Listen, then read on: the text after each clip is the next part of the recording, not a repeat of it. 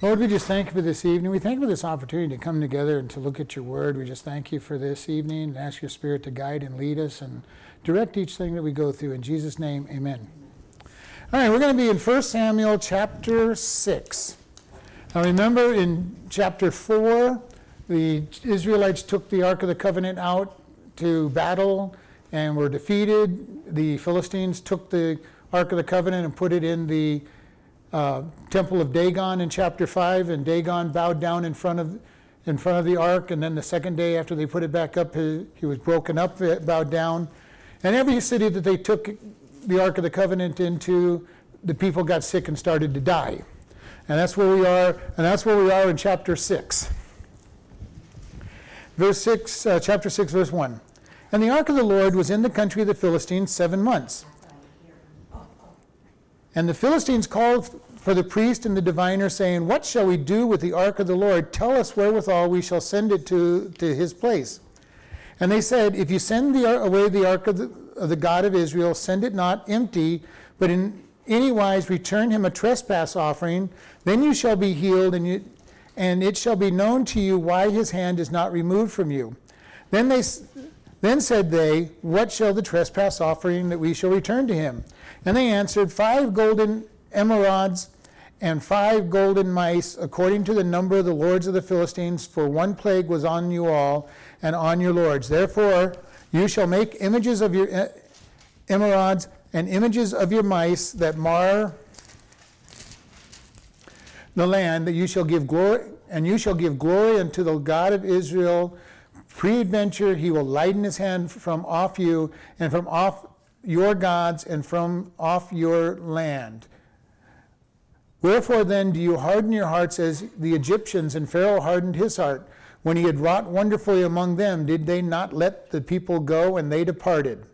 Now therefore make a new cart, and take 2 milch kine, and on which there have come no yoke, and tie the kine to the cart, and bring their calves home from them. All right, so we're going to start there.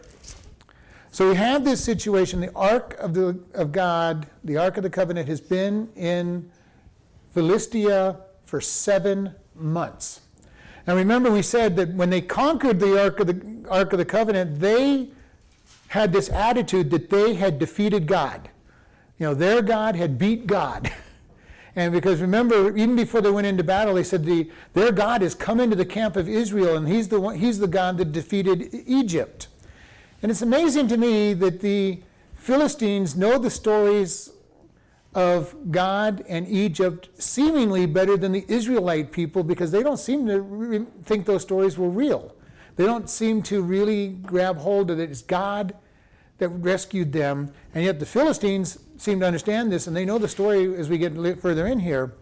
And it says they called up all their prophets, their priests, their diviners, and said, "Okay, how do we get rid of all these diseases?" And remember, they're being struck with diseases, and we talked about the emeralds. We don't know exactly what they are. Many people believe they're hemorrhoids, tumors, but they are definitely some kind of disease that's making people feel miserable and killing people. Because that's what it said at the very end. The men that died not were smitten with the emeralds, and the cry of the city was great unto heaven. So they gather up all these people, and they're in misery. And the thing about the Philistines is they kind of know that they need to find out how to get God away from them. And they're very quickly changing their mind. They really quickly realizing they did not defeat God, that this God is powerful. And I don't think they understood, that God let his people get defeated because of their sin, because that's outside of what they would consider. They just considered their God strong, and their God would never allow himself to be defeated if he could defeat the other gods. And so when God lets his people get defeated and broken because of their sin, it's not understood. And even the world doesn't understand that. When Christians fail and God lets judgment come upon them, then going, how can you have a God like that? And we hear it all the time. How can God let such and such happen? Well, he lets it happen because of the sinfulness of his people and the sinfulness of this world, and he lets free will have its run. If you have a sin, it will cause consequences. And the consequences for the children of Israel and their sin was they were defeated in battle. and lost what they thought was God. Because remember, they said, let us bring the Ark of the Covenant in and we will win because the Ark of the Covenant is with us. There's no way God in our midst is going to let himself be beat. The Israelites had that same attitude as the Philistines did toward their God. And so they're here and saying, okay, what should we do? And these wise men actually gave a pretty good answer. If you send away the Ark of the God of Israel, send it not back empty, but in any wise return him a trespass offering, and you shall be healed, and it shall be known to you why his hand is not removed from you. So in other words, it's saying, give this God a gift. These are kind of wise people when they're not even followers of God, because the Jewish people didn't seem to understand this. They didn't understand what was going on. All they knew is they'd been defeated, and they had tens of thousands of people killed. And so these guys say, send it back, and you're going to be healed. Otherwise, you'll want to know why, because this isn't their God. If you don't get healed when you do this, it's not their God. And he says, give them a trespass offering, a sin offering. Why are they given a sin offering? Well, you took his possession. Okay, the Ark of the Covenant belonged to God, belonged to the Israelites, and they took it. And he's saying, you've sinned. You've taken their God. They don't have a full consequence of what's going on here. They don't fully understand it, but they know everything was good. They brought the Ark of the Covenant, put it in their temple, and all of a sudden everything's bad. And everywhere that the Ark of the Covenant goes, disease follows. So they're really beginning to comprehend, not necessarily that it's God, but the Ark, which they think is God. Remember, we talked about this. In their mind, the Ark was God. And even in the Israelites' mind, the Ark was God. They weren't recognizing that the Ark was where God sat. When he came into the Holy of Holies, he says that this is God. And we see this over and over. There's times when people have their lucky charms, their amulets, So Israel really thought that the Ark was God? Not necessarily God, but it represented God in such a way that they really, it was an idol. If we send this in, there's no way we can lose, because this is so precious that God is not going to let it, because God sits there or is there or is endued in it. The Philistines would have considered it the God. And remember, we said they keep doing this. The Jews keep doing this over there. So they take the bronzen serpent that was in the wilderness, that they looked on and got healed when they got bit by the snakes, and they started worshiping it. They start worshiping the temple as if the temple itself was the special thing. And before we get too strict as Christians, we do the same thing sometimes. It's our stained glass windows on our cathedrals, our Bibles. We tend to raise things up as well. Not quite as much as they did, but we can do the same thing. That it's special. This is the special thing. This is how we worship God. And when we get to that point, God will oftentimes say, "Let me take it away from you and show you that that's not what's special." We can do it with the gifts. God gives us gifts and blessings, and all of a sudden we start saying, this blessing is because of how good I am, and look at this blessing, and we forget that God is the provider of the blessing. So we want to be careful, because we do the same thing they've done. And we don't want to judge, and it gets so easy to judge. Well, how could they be so stupid? How could they do these things? I've heard people say, well, if I was walking with Jesus, I would never have had any problems. All 12 disciples had problems when they walked with Jesus, so what makes us think we wouldn't? We need to be very careful about how we think, we're better than them in somehow, or they were better than us in somehow, because it really isn't. They were human. And here we see them saying, go send this back. And they said, well, what kind of offering should we give? And this is kind of a strange offering. They're to make 5 emeralds. And this kind of goes into the fact that it has to be some kind of tumors or something. I almost think it has to be tumors, because I can't imagine making a golden hemorrhoid. They're not very big to begin with. They're very painful. But let's make a golden emerald and 5 golden mice, and they worship the mice as well. They worship strange things back then. Mice, snakes, frogs. Cows. Cows are still worshipped by the Hindus. Pretty much anything, but you could almost picture a cow. At least a cow is big enough to be something. A mouse, I just can't imagine worshiping a mouse or a snake. But, so they say make these, basically works out to be 10 gifts, and give them to the God. Give them to their God. And he goes, one for each of the cities. And remember, they went into 5 different cities of the Philistines, all their major cities that they put the ark in. Probably figuring, well, he's beat this God, we'll put him over in this other city and see if this God can put their God under control. And each city failed, and they said, make 5 of them, one for each of the lords, one for each of the cities, and send it to their God. And then in the second half of verse 5, and you shall give glory unto the God of Israel, peradventure he may lighten his hand from you, and off your gods, and off your land. Okay, so he's saying, okay, give glory. Now, in our day and age, we have a hard time thinking about this, because we have the idea that there is one God, and there is only one God. They have no problem saying, okay, well, they have a powerful God, so we'll give their God glory. But we're not going to, you notice, their plan is not to give up their own God that's just been beat. Okay, perhaps he will lighten his hand off you, take away your diseases, off your God, and off your land. So they're saying, we know you're going to keep following your God, but give that God glory. And to me, this just doesn't make any sense. Your God has been beat, been shown to be weak, and yet you're going to keep your God.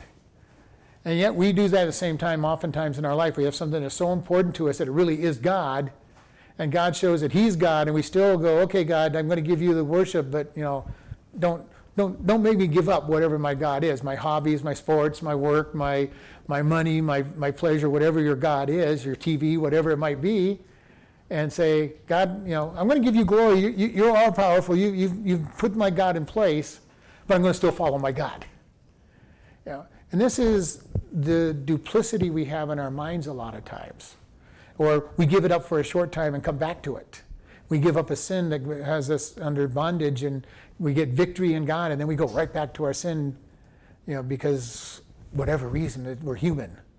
And this is why everything in our life has to be crucified, so that it's put to death, not put under subjection. Because if our flesh and our sin is not crucified, we'll go back to it. We really will, even though we don't see any value in it. The person who's an alcoholic and a drunk, if they don't let God crucify that sin in their life, they'll go right back to it when the circumstances are right.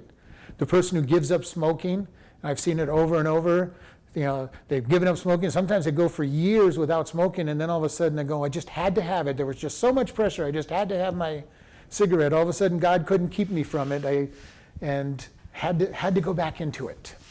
And we want to be careful of all these things. And again, careful how we look at these people. But I love in verse 6, it says, wherefore do you harden your hearts as the Egyptians and the Pharaoh hardened, when he, God, had wrought wonderfully among them, and they did not let the people go, and they departed. Okay, so he's saying, remember what happened to Egypt. And this was, they know the story of Egypt.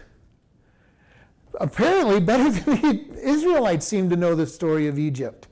They're going, their God put the plagues on Egypt, and the Egyptians hardened their heart and wouldn't let them go, and yet they departed. In other words, God had victory over them even though they had no desire. And so this is their warning. Don't do the same thing. Okay? Because remember, during the 10 plagues, God devastated the economy of Egypt. Totally destroyed it. He wiped out the river and the fish. He knocked out all the agriculture. He destroyed the trees with the hail. He destroyed the barley and the wheat. They put disease on the cows. When the Israelites left Egypt, their economy of Egypt was ruined completely. The firstborn of all the families in Egypt had died. Then Pharaoh decides to chase them, and he loses his entire army in the Red Sea. Egypt was totally destroyed, and this is what they're reminding them. Remember Egypt. You don't want to give glory to this God? You don't want to give these sacrifices? Remember what happened to Egypt. And that's, remember. God so often tells us, remember. And here they're saying the same thing, remember. And God, remember when they crossed over the Jordan River, what was the first thing they did? Each tribe took one big stone out of the riverbed, because God had stopped the water, and they made a great big pile of rocks and said, this pile of rocks is going to stay here. And when your children ask you, what is this pile of rocks? This is the day that God brought us through the River Jordan and split the water. Okay? And there's many places where this has been done in the scriptures. And this is why I keep telling us as Christians, we need to look at our life and say, here is a point where God did something in my life. I know it was God. Write it down, write it down someplace, put it in a memory book, something, so that when things start going bad in your life, you look back and say, oh yeah, God did this, God did this, God did this. And you know what? God will deliver me in the future. This is the value of remembering what God has done. Because all of us know that when you're in the middle of a hard time, it's real easy to be saying, God never done anything for me. God, how come you've done so many bad things? You just never let anything happen to me. And God's trying to say, well, what about, last month or 2 months ago or 6 months ago or last year or 2 years ago? I did this, this, this, and this. But when we're in a bad frame of mind, we don't remember all the good stuff. And this can happen to us whether it's with God or even with family. We get mad at somebody, a family or a friend, and don't remember anything good they've ever done for us because we're mad. Okay? They're just always bad. I'm so mad, I'm never going to forgive them. And we forget all the times they were there for us. And maybe there was just the right circumstance that they could not be there for us. And yet we get upset and angry with them and forget anything good that's ever happened. And this is what they're saying. Don't let this happen to you. You don't think what we're saying is good? Then remember Egypt. And they're looking at a negative side. Remember what their God did to Egypt. And it's just amazing to me, they understood the power of the God of Israel. Whereas the Israelites don't seem to understand that. In verse 7 they say, now make a new cart and take 2 milch kine on which there have been no yoke, and tie the kine to the cart, and bring their calves home with them, and take the ark of the Lord, and lay it upon the cart, and put the jewels of gold which you have returned for a trespass offering in a coffer on the side thereof, and send it away, that it may go, and see if it goes up by the way of its own coast to Beth Shemesh. Then he has done us this great evil, but if not, then we shall know that it is not his hand that smote us, and it was by chance that it happened to us. Okay, so he says, let's build a brand new cart, and we're going to put the Ark of the Covenant on it, which is not the way you're supposed to carry it, but they don't plan to carry it. And they say, take 2 milch kine, which are 2 milk cows. Okay, cows that are still giving milk.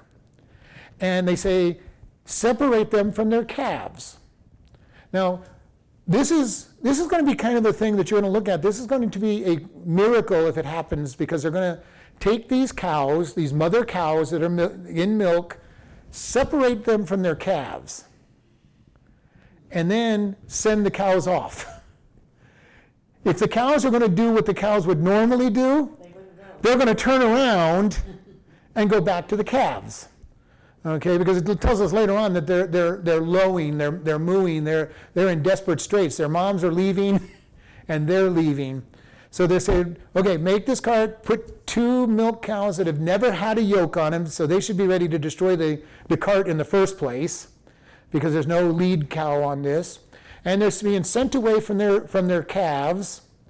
And on this, they put that, and then they put 2, they say jewels or cases that have the gold mice and the gold emeralds in it, and basically say, okay, cows, go. All right? So they are looking for a miracle. If these cows go to Jerusalem, go toward Israel, that's a miracle. And they know that their God is the one that the God of Israel is the one that's doing it, because naturally these cows, number one, should not want the yoke on. They've never had a yoke on, so they should be fighting the yoke. Number 2, their calves are crying for them because they're being being left behind. And out of all the possible places these cows could go, they're wanting them to go to Israel. Do you see the setting up on this that they're doing? They're setting up an impossible situation and saying if it's their God and he's really that powerful, these cows are going to go to Israel and go to the right place. And if he does, then we know it's their God that's had the power over us, and hopefully he's going to heal us from this because of this trespass. If they go anywhere other than Israel, it's not their God that did this to us. Now I don't know what they're going to do what they're going to think if it didn't go there. But you see what they're setting up? They're setting up this great idea that this cannot happen in their minds. All right? And really can't. Naturally, this could not happen. It is going to take God for this to happen. And that is exactly what we're going to see. God brings the cows to Israel. And I just point this out because this is a miracle that people overlook. These mother cows leaving their babies behind and going to Israel from where they start in the Philistine territory. And then it says, if they don't end up in Israel, then it wasn't their God that struck us. Now, in one sense, I think they're wishing that maybe that isn't God. That isn't the Israelite God. They don't know who it would be otherwise, but they're going, we get to keep this thing if it wasn't their God, and we'll have to figure out where, why we're struck. And, just kind of an interesting thing. Verse 10. And the men did so and took 2 milch kine and tied them to a cart and shut their calves at home. And they laid the ark of the Lord on a cart and the coffers with the mice of gold and the images of the emeralds. And the kine took the straight way to the way of Beth-shemesh and went along the highway, lowing as they went, and turned not aside to the right nor to the left. And the lords of the Philistines went after them unto the border of Beth-shemesh. All right? So these cows do what they're not supposed to do. They leave their calves behind. And it says they're lowing. They're complaining the whole way. I mean, they're obeying God and going where he tells them to, but they're complaining the whole way there. The lowing of the cows, the mooing of the cows. We're going. We don't want to go. And it says they went straight to where they were supposed to go. They did not turn. And the lords of the Philistines, they're following them and going, are these cows really going to go to Israel? And they followed them to the border. And I think they were amazed.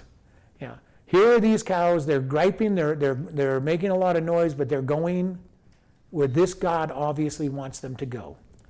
And, this is something that's amazing. When you see God at work, it can be very amazing sometimes when he does, especially the miraculous. And, he's done things miraculous in everybody's lives. There's times, even in our luncheon, our end of the month luncheons where there's not enough food and everybody goes away with plenty of food and sometimes going home with food. And you're going, I don't know how that happened. I believe it's a small miracle from God that he's multiplied our food. I've seen it happen when I know there wasn't enough food in events. I've seen him do things that are just totally inexplicable to do. I've shared with you, Lynn was driving a car one time and the tie rod broke and she made 3 turns. And if you know anything about a broken tie rod, you cannot turn a car with a broken tie rod. And yet we saw the gouge in the road where she made her turns. God did a miracle. How many miracles has God done in our life maybe that we don't recognize? When we get to heaven, I think he's going to show us all the miracles in our lives. And if we don't have enough miracles in our own life, we have plenty of miracles in the Bible to read about. God still does those miracles. I encourage everybody to read the biographies where God does miracles all the time for each of these individuals in their stories. And one of the ones I love, and I've kept talking about it so much, is George Mueller when he's praying for, God, thank you for the breakfast for the kids who are all sitting there for breakfast, and there's no food in the kitchen for breakfast, and he gets a knock on the door while he's praying, where somebody brings milk and another man knocks on the door and brings bread. Probably not the greatest breakfast in the world, but the kids had bread and milk for breakfast, which was better than they were going to get. And, so we look at this and say, God, what is it you have done? These lords of the Philistines are following this thing, and I can imagine they are just completely amazed. Where are these cows going? How do they know where to go? What power does this God have? Because if they had tried this with Dagon, the cows would have gone back to the barn. Okay, and they're kind of aware of this. Dagon's bowed his face down on there. He's been broken. Dagon has not been strong enough to keep the diseases out of the 5 cities of the Philistines. And all of a sudden they're seeing their God, number 1, strike them with all these diseases, and then number 2, guide this cart back to Israel. Yeah, an amazing thing when we just look at our God. And then in verse 13. And they of Beth-Shemesh were reaping their wheat harvest in the valley, and they lifted up their eyes, and they saw the ark, and rejoiced to see it. And the ark came to the field of Joshua, a Bethlehemite, and stood there, where there was a great stone, and they clave the wood of the ark of the cart, and offered the kine a burnt offering unto the Lord. And the Levites took down the ark of the Lord, and the coffer that was in it, wherein the jewels of gold were, and put them on the great stone. And the men of Beth-Shemesh offered burnt offerings and sacrifices that same day to the Lord. And when the 5 lords of the Philistines had seen it, they returned to Ekron the same day. All right. The people are excited. The Ark of the Covenant has been gone for 7 months. As far as they were concerned, they were never going to see it again.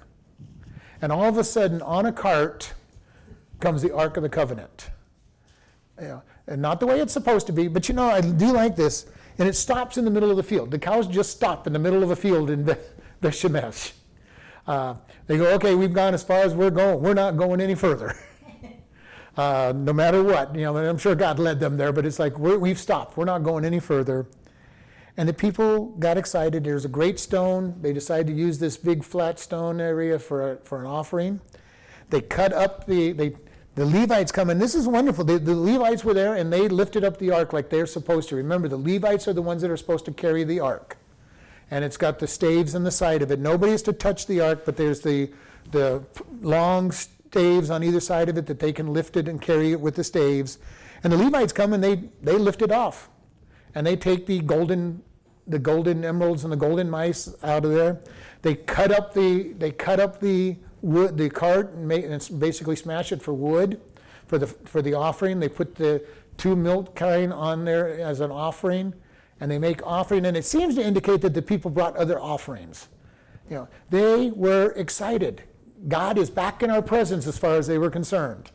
Again, I don't think they fully understood what the ark was supposed to represent, but their God is back, and they're excited.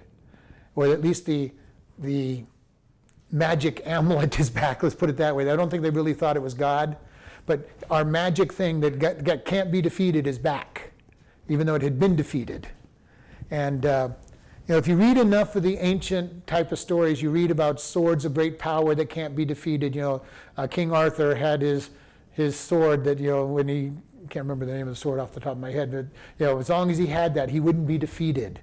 And that's kind of a storyline in a lot of different ancient stories, that there's these magic things, and as long as you have these magic things, you can't be beat. And this is what the people were looking at the ark as. It's a magic thing that can't be beat.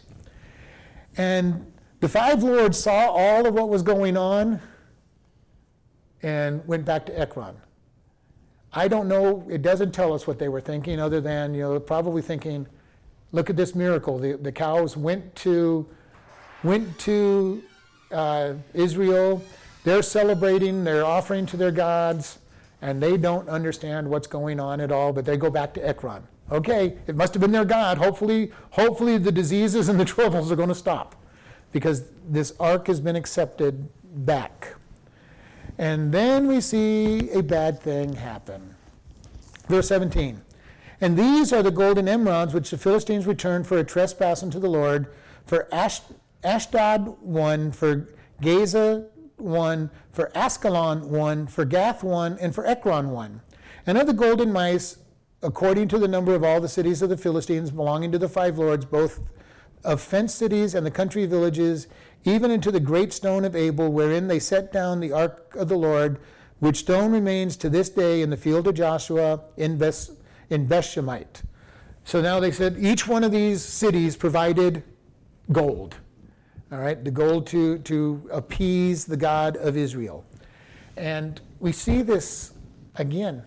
They recognized 5 cities in trouble, 5 gifts needed to be made, is what they decided. And I look in here and it says that these mice seem to also come from the country village. I think there were more than just 5 mice in this thing by the way it describes it. The 5 cities mentioned, but it then says, and fenced cities and country towns. So I believe all these other towns that were suffering sent a golden mouse to this thing. So there might have been quite a collection here, because we see that seems to be more. The emeralds are 5 for the major cities, and then the mice seem to be more. And I'm only saying that because it indicates these other cities put a mouse in this, a golden mouse in there. And again, I can't imagine worshiping a mouse. Just doesn't make much sense. Verse 19. And he smote the men of Bethshemesh, this is God, because they had looked into the ark of the Lord. Even he smote the people 50,070. I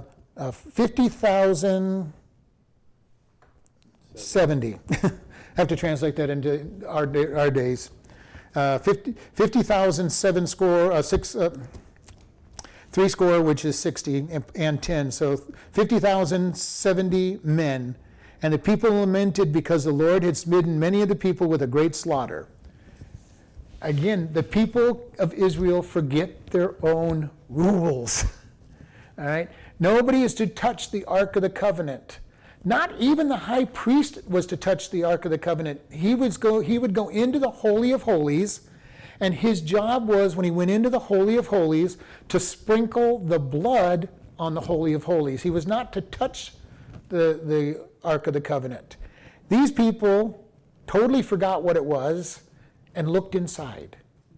Now, who remembers what's inside the Ark of the Covenant? The 10 Commandments. Uh-huh. Pieces. The 10 Commandments, Rod that budded. Aaron's rod that budded, and a pot of manna. Those are the 3 things that are in the Ark of the Covenant. So these people opened up something they weren't supposed to open, and I don't know why God even let them get that far, but it tells us later on when the man stretches out his hand to steady the ark when David's bringing it into Jerusalem, he was struck dead just for reaching out to stop it from falling off the cart, and God struck him dead. So I don't even know why they were allowed to even look at it. God was being gracious to them because of their unknowledge or whatever. And they might have honestly wanted to look in and say, is the stuff still there? Did the Philistines take the stuff out of the ark? They want to just be nosy. And it could be that they wanted to be. I'm giving them a little bit of credit. That they might have been, they were curious to see if it was still there. I'm trying to give them credit, but you're right. They might have just wanted to be nosy. Yep. They might have forgotten that they weren't supposed to touch it. But it seems that there's a large group. This wasn't just 1 or 2 people that did this.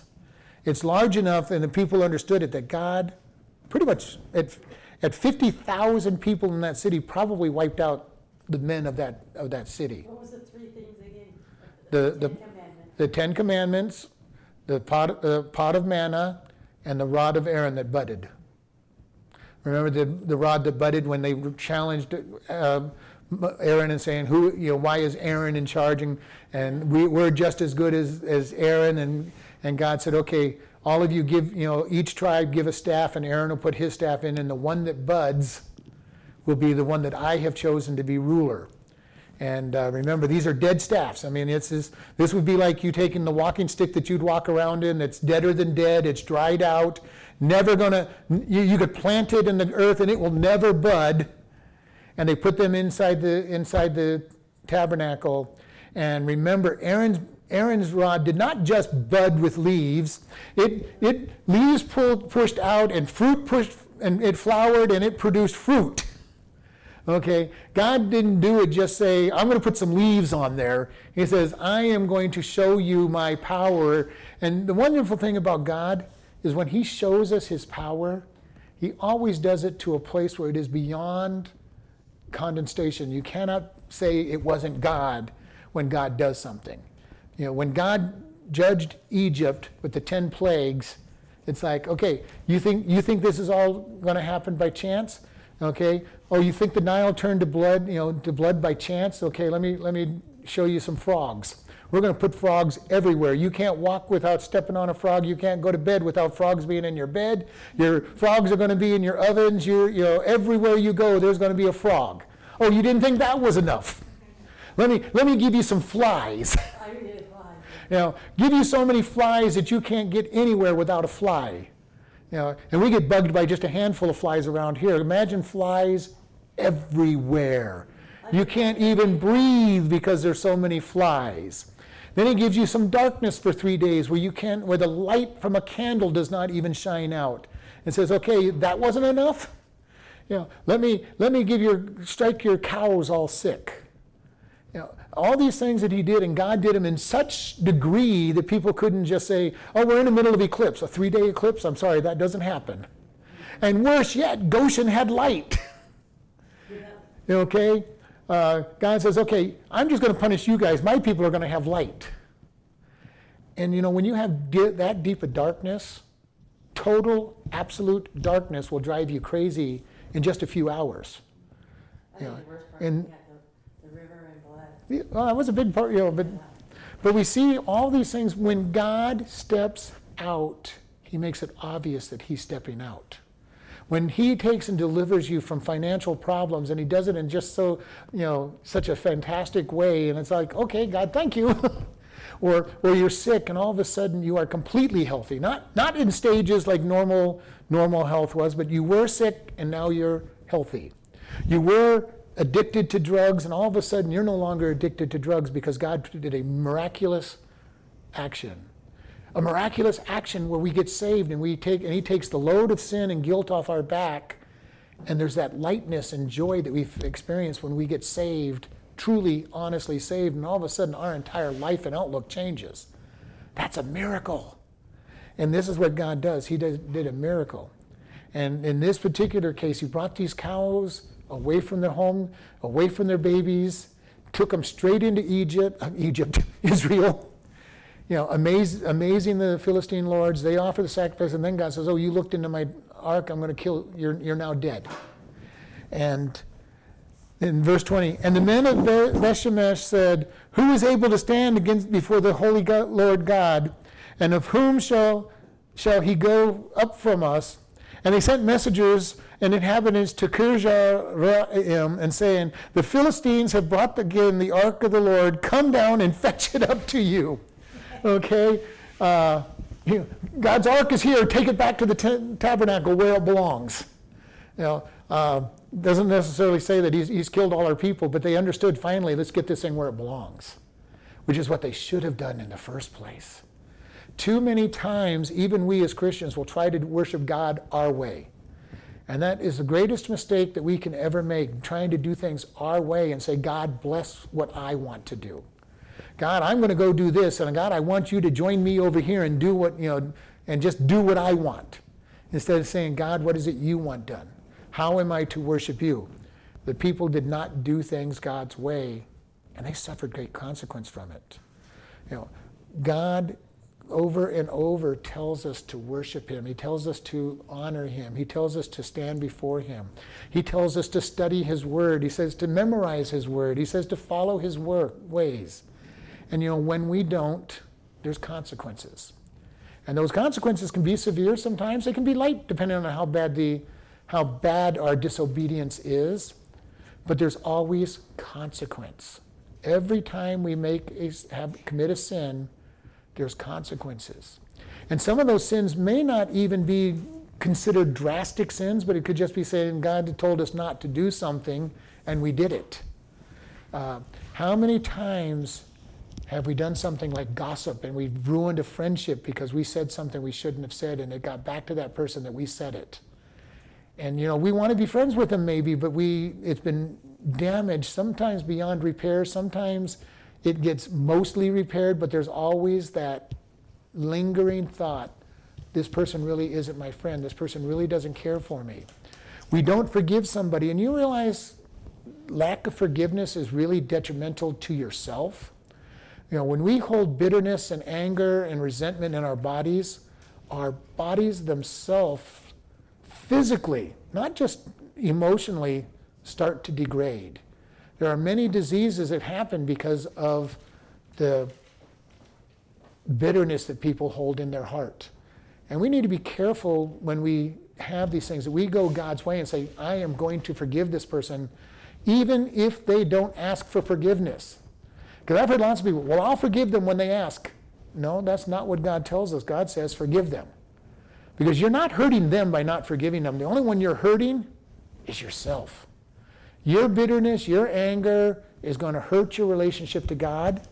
If they don't forgive you and they never ask for forgiveness, it does not matter. As long as I've forgiven, I don't hold it against them, then that's all it takes. And I don't even have to say, well, I forgive you. Because a lot of people go use that as kind of an attack. I've forgiven you. Now what are you going to do about it? No, it doesn't even matter if they know that they're forgiven. It's me in my heart forgiving and letting go of something. So that I can see that person and not get angry. I can be around that person and not be angry. I can hold on to it. Because God tells us if we don't forgive others, He's not going to forgive us. And this is not for salvation. This is for our day-to-day walk with Him. Once you're saved, you're saved. But if you want to be in a relationship with God and you have bitterness and unforgiveness in your heart, He's going to put a block in there saying, no, I'm not going to be dealing with this. We're told in James that if, for husbands especially, if they have anything against their wives, God doesn't hear their prayers because they're not asking for forgiveness. Now, it doesn't say that it goes for the wives, but I'm sure it also works for the wives. If they're angry with their husband, there's that bitterness, that anger in it, but specifically for the husbands. And, we look at this and say, God, help. We should be saying, God, help me to show love. Help me to show forgiveness to these people. Because true godly forgiveness is going to come from God, and it comes because He forgives us. When we fully understand how much God forgives us, we should then be able to forgive others. God forgives us so completely, and it's an amazing thing when you think about it. God says He separates our sin from us as far as the east is from the west. In other words, an infinite amount of distance, because east and west never come together. Okay? Now, if He'd said north and south, we'd be in trouble. Okay, because you can go far enough north or south and start going back the other direction, but east and west you cannot ever come to the end of.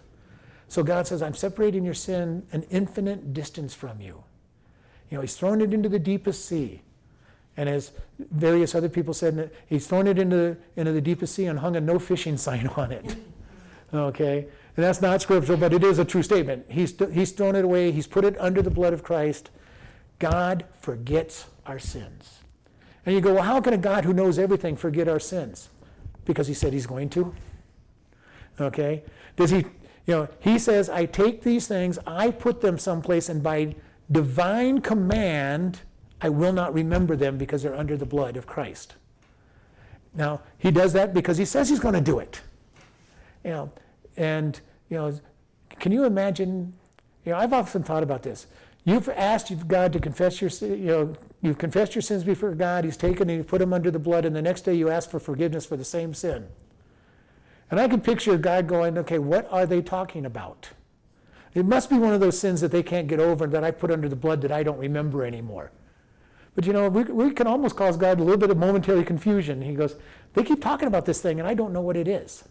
Because there are a lot of people that go, well, I can forgive others, but I can't forgive myself. God does. We need to be able to forgive ourselves, and we need to be able to forgive others. Now, it doesn't mean I make excuses. It doesn't mean I go, okay, because I'm forgiven, I can go out and do it again. It's, God, thank you that you've forgiven me. Thank you that I am forgiven, and I'm going to understand your word, and I'm going to claim this forgiveness and know that you've done it. Because there are times when we just need to stand on the facts that God gives us.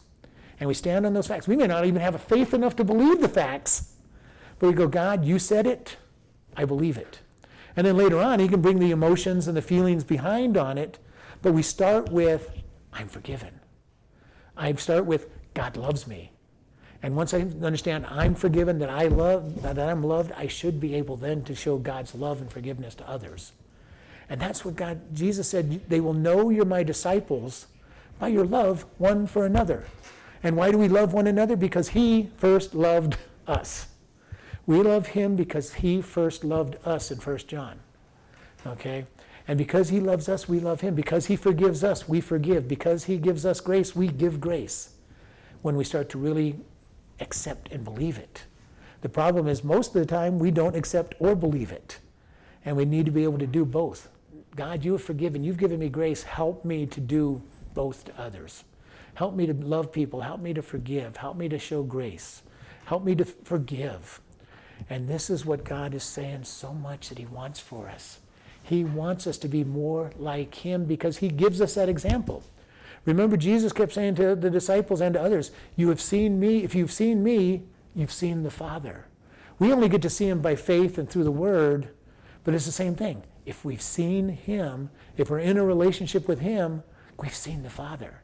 And if we've seen the Father, we should be showing these same characteristics to other people. Will we do it perfectly? I wish we would, but we won't. We'll never do it perfectly. But we should be doing it better and better each year. Be more forgiving, more loving, more grace giving, more lifting and edifying one another up. Will we be talking, could we gossip about people if we're edifying and building them up? If our heart is to build people up, we're never going to gossip about them because it's the exact opposite. If we're trying to build people up and make them encouraged in God, we're not going to try to tear them down, on behind their back and everything.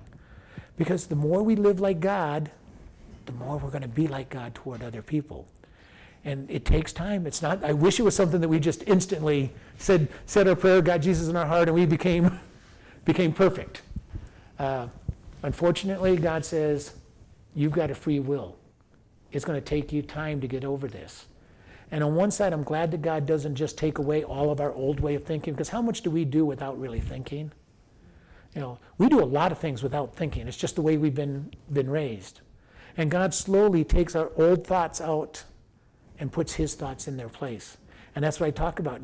We come down and we go, you know what? When that person did something, and a year ago I would have tore into them. I would have ripped them. I would have been talking to everybody. But I forgive them. And we're going, wow, I've changed. God has made a change in me. And we've all hopefully been there where we look and say, a year ago I would have done something different. 10 years ago I really would have done something different. That is when we know that God is living in us and coming out. When we get those victories, and we're not trying to be victorious, we're just been changed. In Galatians and Corinthians, it tells us, from glory to glory, he's changing me. From one good thing to the next better thing. And we look back on our life and say, wow, things were really good last year, but look how good they are now. And then we look back and he says, from that glory, he's taken us to another glory. And we look back and say, wow, God, you were just so amazing, God. When does this end? And the good news is it doesn't. It doesn't end. He keeps changing us from glory to glory as long as we're letting him crucify us. Now, if we go backsliding and trying to live in our way and ignoring him, we're not going to go glory to glory until we repent. But the good news is, just as like the prodigal son, he doesn't say, okay, well, you backslid. You served me for 6 or 7 years, and then I'll think about making you my son. The prodigal son's father said, have a feast, get the robe, get the ring. My son is back. God does that. When we turn back to him, he says, oh, my child's back. He doesn't say, go back to square one and start all over. He says, this is my child, and he puts us right back where we left. That is God's grace. It's an amazing thing to see his grace, where he says, oh, you fell, but you're back. You were a teacher and you fell, but you're back. We're gonna make you a teacher. You were called to be a teacher. The gifts of God are without repentance. When God says you are something, you are something. Even if you fall flat on your face, he brings you back and says you are. If you're a prayer warrior and you forget to pray for a long period of time and you come back to God, you could be just as strong a prayer warrior when you come back. If you're a teacher, you can do the same thing. Whatever it is your gift and calling is, he says, you're back? Okay, here you are. Why does he do that? Because it's not us that did it in the first place. I only can do what God gives me by his grace. You can only do what God gives you by his grace. I can do all things through Christ, but I can do nothing without Christ. Nothing of any value anyway. And this is why we've got to keep in mind following God and letting Him change us. Not striving to do good, not striving to be perfect, but saying, God, I want to see what you're going to do. And God just richly blesses and gives us grace. And remember, grace is getting what you don't deserve. And that's all the riches of heaven, being a child of God with all the authority and power that means, and also the blessings on this earth that come with being His child. Doesn't mean we're going to have a perfect life. No, sometimes God lets us go through hard trials just to see, am I going to trust in Him? You know, am I going to trust in Him, or am I going to get upset that I lost things that I thought were my blessings? You get upset, then you're going to wallow around in your pity for a while until you finally repent. If you say, God, don't understand it, but you're in charge, you're sovereign, I'm going to take whatever you get. And He goes, okay, good. You'll be like Job, I'm going to give it back to you and then some. You know, Jesus told the disciples when they said, we've given up family and mothers and fathers and homes, and God says, nobody's given up anything for me. I'll give you more. And He gives them an entire Christian family to be part of. He gives them great blessings. He makes them, rulers in eternity, where they have the thrones and the 12 thrones that the apostles sit on. All of this stuff that God says, I've got a blessing for you. You've given up nothing. And this is just it. Sometimes when we give up a sin that we kind of like in one side, we go, God, I really kind of enjoyed the sin. We find out that God has so much more blessing for us. We give up our time and start coming to church. We get the blessing that God gives us. We give up our time and we start reading the Scriptures, and God gives us great blessings from reading the Scriptures. We give up our money to give Him a tithe, and God says, oh, good, your money is not your God. Let me give you the blessings in return. God, I want to just witness for you, and we watch souls come into the kingdom because we're opening our mouth and sharing with people. God never takes away from us. He always adds. And it may not seem like He's adding at the moment, but the promise is everything works together for good. God has a good plan for us. We may not get rewarded until heaven, but there is a reward in the long run. When we go through all the trials, all the tribulation, there is a reward in the long run. God will bless. He will give deliverance. And we're going to close in prayer. Lord, we just thank you for this evening. Lord, help us to always see that you are the one in control, that you are the one that is master. Help us to go forward this day, Lord, and just learn to follow you and to ask you into our heart and live through you as you crucify our flesh. And we just thank you in Jesus' name. Amen.